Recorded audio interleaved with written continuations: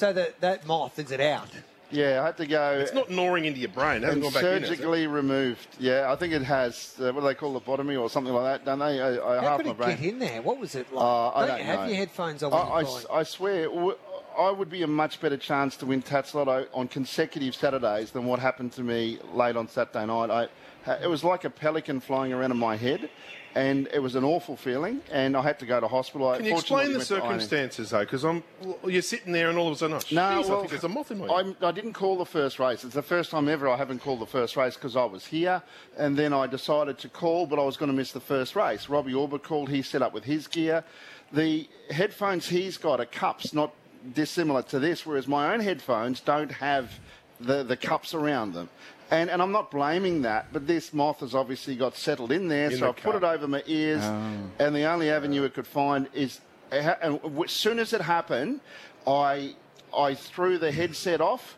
And you weren't at the 600-metre mark or anything, were you? No, well, they were scoring up for race 8. Right. And I missed the first couple of 100 metres of the race. Well, I'm trying to dig this thing out of my ear, and I've somehow, I called the race. To our international listeners as if this is getting a little bit graphic. As they're having breakfast. Well, my apology, but I was digging. I didn't see it. What with? With my fingers to try to get... I mean, it was an awful feeling. What about a vacuum cleaner or something? Yeah, well, you call a race is a good idea, and there's, this pelican flying around in your head. I've always got a vacuum cleaner in the caller's box. Every race caller's box should have a vacuum cleaner for that very thing. The cleaner there doesn't come up because they're scared of heights at Melton, so Buckley's chance of that. So what did you end up... Did you pull it out alive? I was scratching it out, but I was cutting my ear, so there was blood everywhere. So when people saw it, they scared the living daylights out of me because I didn't attribute that it was my... Did you save the fingernails cutting my own head open? Did you save the moth? Well, I had to pour... oil. They told me to put oil in my head because that would then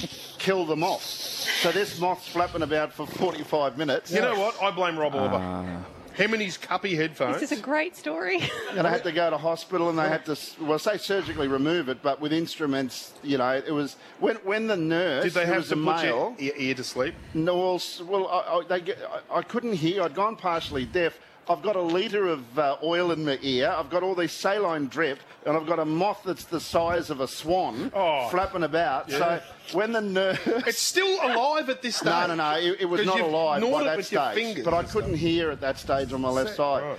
And when the nurse looked in to say, it's there, he goes... Oh, it's a big boy. And honestly, I nearly dropped there and then. I was living my worst nightmare. And you haven't explained whether the moth is still alive or not. The moth is out of my ear. It was cleaned. I then had to have a hearing test because they were worried about my hearing. And you've missed a couple of questions that... Yeah, I think I have. Yeah. You killed the moth, didn't you? Yeah. It was an ordeal. It was an experience that I want to forget that I'd probably never be able to. Dan, we're all about animal welfare in racing, and we expect it to extend... It did not survive. For the love of the moth did not survive. For the love of the moth. Go on, Dino.